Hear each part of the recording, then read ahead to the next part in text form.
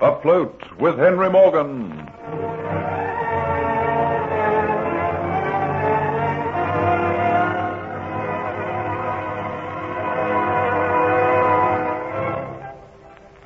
Jeffrey Hunter, anxious to save Henry Morgan from sailing into a trap, goes with Hero to the governor, Sir Thomas Motford.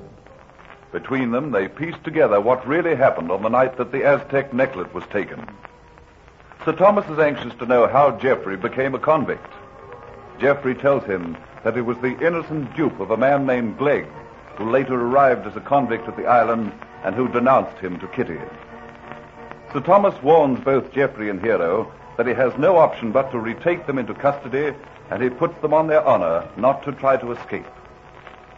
Dolores, together with Dietz and Kitty, still a prisoner, arrives in Cuba, and Dietz is well rewarded for his work, and plans are made to capture Morgan. Eventually, Sir Thomas returns to Jeffrey to tell him that Glegg has confessed, that Jeffrey is innocent, and so he is pardoned. Due to the good work Hero has done, he too is given his freedom. A sloop is about to leave Port Royal to overtake Morgan and his fleet, and Sir Thomas tells Jeffrey that he is to join her. I can't express, Sir Thomas, the feelings I have. Without doubt, this must be the happiest day of my life. You are prepared to join the sloop? Join her? Why, 100 fighting men couldn't keep me away. I, too, don't know what to say, boss. When I left my home way back in Africa, I never thought I'd see a free day again. Lord, I thank you for letting the sun shine so bright. My heart is so full of happiness, my tongue is just tripping over itself. I'd like to go down on my knees and thank you for all that you've done. That will not be necessary. I realize that if you'd not stayed by Jeffrey Hunter and nursed him back to health, Morgan wouldn't have been warned. He's not warned yet. And he has a good start. But the sloop is fast. And with the very good wind behind you, you have every chance of overtaking him. The sloop sails in an hour's time. An hour? Good. We want to waste no time. I dare say there's quite a lot you've to do. You want some money to set yourself up, some new clothes. Yes, I hadn't thought of that. Well, I'll give you what you need. But you better hurry. You've not much time. Thank you. Thank you very much, Sir Thomas. There's nothing to thank me for. Your case was a miscarriage of justice. You'll be compensated for the humiliation to which you've been. Hearing my name is all the compensation I want. You ain't saying goodbye to me, are you, boss? I ain't got no place to go now. Freedom to an old Negro like me means a lot, but it's like a new world I've been put into. I'm a bit bewildered. I don't want to say goodbye to you, Master Jeffrey. I ain't forgotten you saved my life. I ain't forgotten that you treated me just as if I was a white man and not just a bit of black trash, and then things I ain't never going to forget. I don't want to say goodbye. You're going away on the ship. Maybe I never see you again. I'd rather be back as a slave and have you as my master. That'd never do, Hero. And there's no reason why you shouldn't go on helping me. What do you mean by that? I had no thoughts of saying goodbye. True, I'm going away on a ship, but I took it for granted that you'd be coming with me. You want me to go with you, Master Jeffrey? Oh, Lord, I thank you for being so kind to me. Thank you for keeping me by my friend. You want me to come with you. I'm telling you, Master Jeffrey, that there's one person you ain't never going to lose now. No, sir.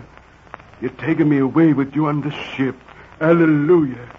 I go down on my knees and I thank you from the bottom of my heart. Now, come on, you black scallywag, up on your feet. None of that nonsense. Of course you're coming with me. And we'll have to move pretty fast if you want to catch that sloop.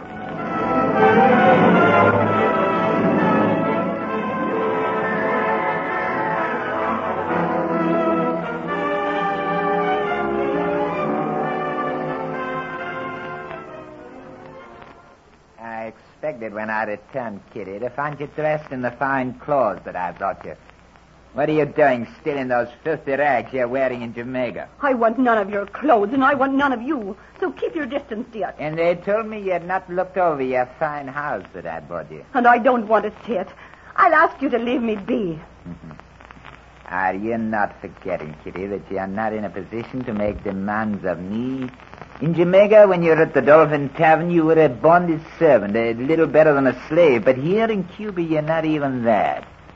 You're my property. I do with you as I will. Don't you come near me. I hate you. I'm glad to see your spirit is not gone. I was beginning to think you'd become a milk and water woman.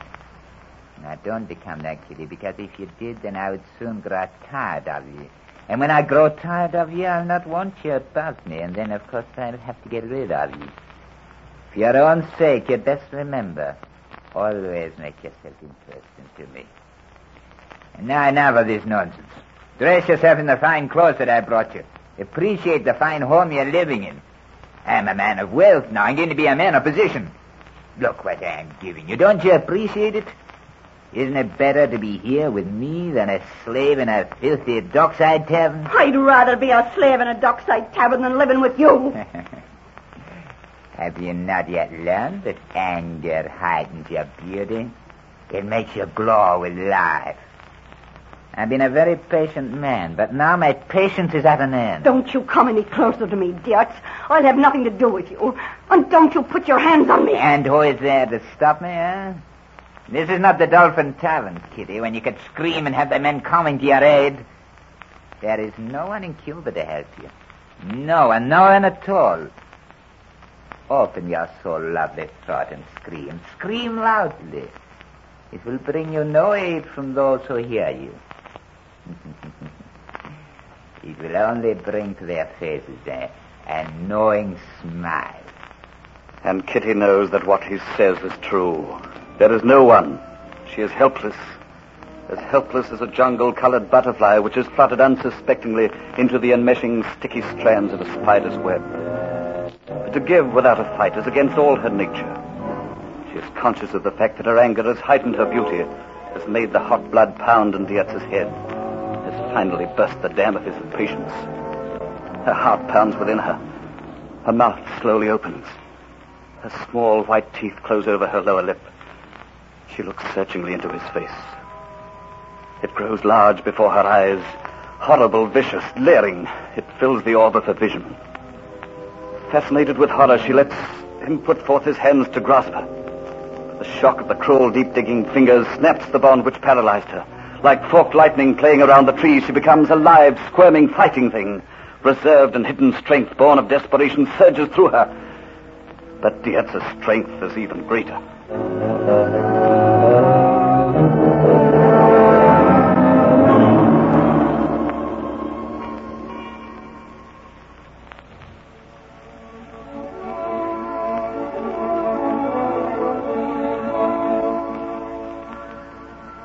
A sloop noses out around the headlands of Port Royal Bay as daintily as a dancer. It skirts the reef over which the ocean's swell breaks into a feathery white surge. Quietly, the steady wind fills the canvas so that the ship seems like a white cloud being strangely guided over the deep blue sea. Her long, lean, narrow bow dips down to cut through the rolling sea, then rises proudly up to meet the next swell. And the coast of Jamaica steadily recedes behind the pathway of swirling wake the ship leaves. Up on deck, the trade wind plays chasing among the gold of Geoffrey's hair, gently caressing his cheek, and his eyes search wide over the expanse of sea, looking out to that point where the two blues merge to make the distinct line which is the horizon. But his happiness is clouded. The memory of her face is before him, and a trust which he didn't fulfill. It was not my fault. My failure was beyond my control. But the inner voice will not be still. Kitty has showed to him that she had complete trust that he would rescue her, and now she's gone to a life of... But I won't think of that. I must not else I'll go mad. I'll think of Henry Morgan and the warning I must give him. I pray this wind will hold and we'll be able to overtake him.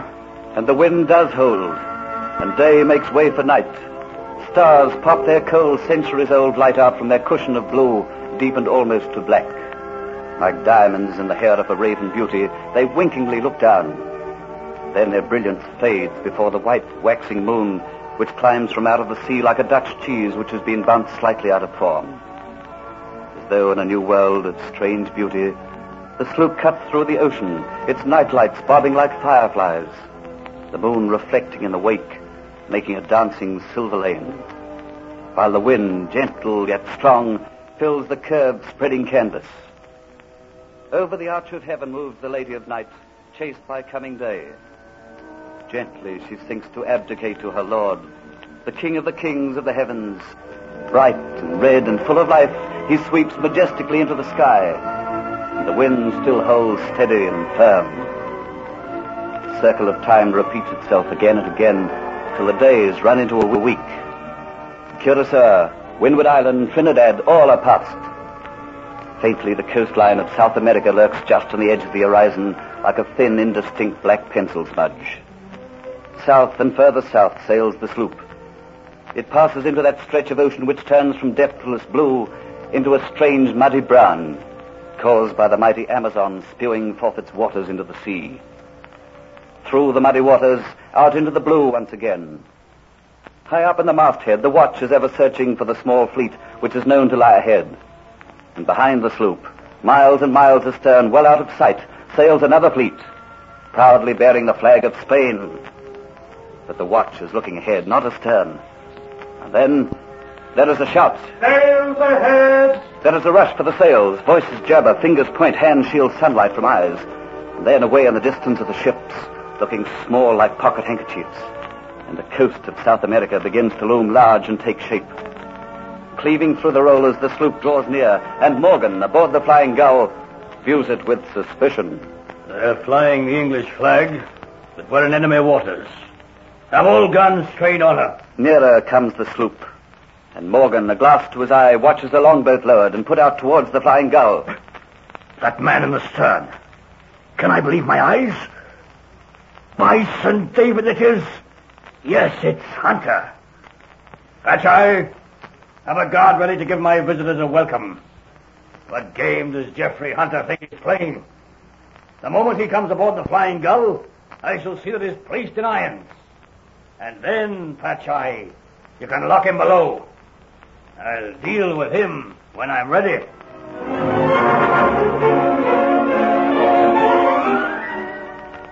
Geoffrey Hunter had not realized that this would be his reception. It is imperative that he makes Captain Morgan listen to him and believe his story.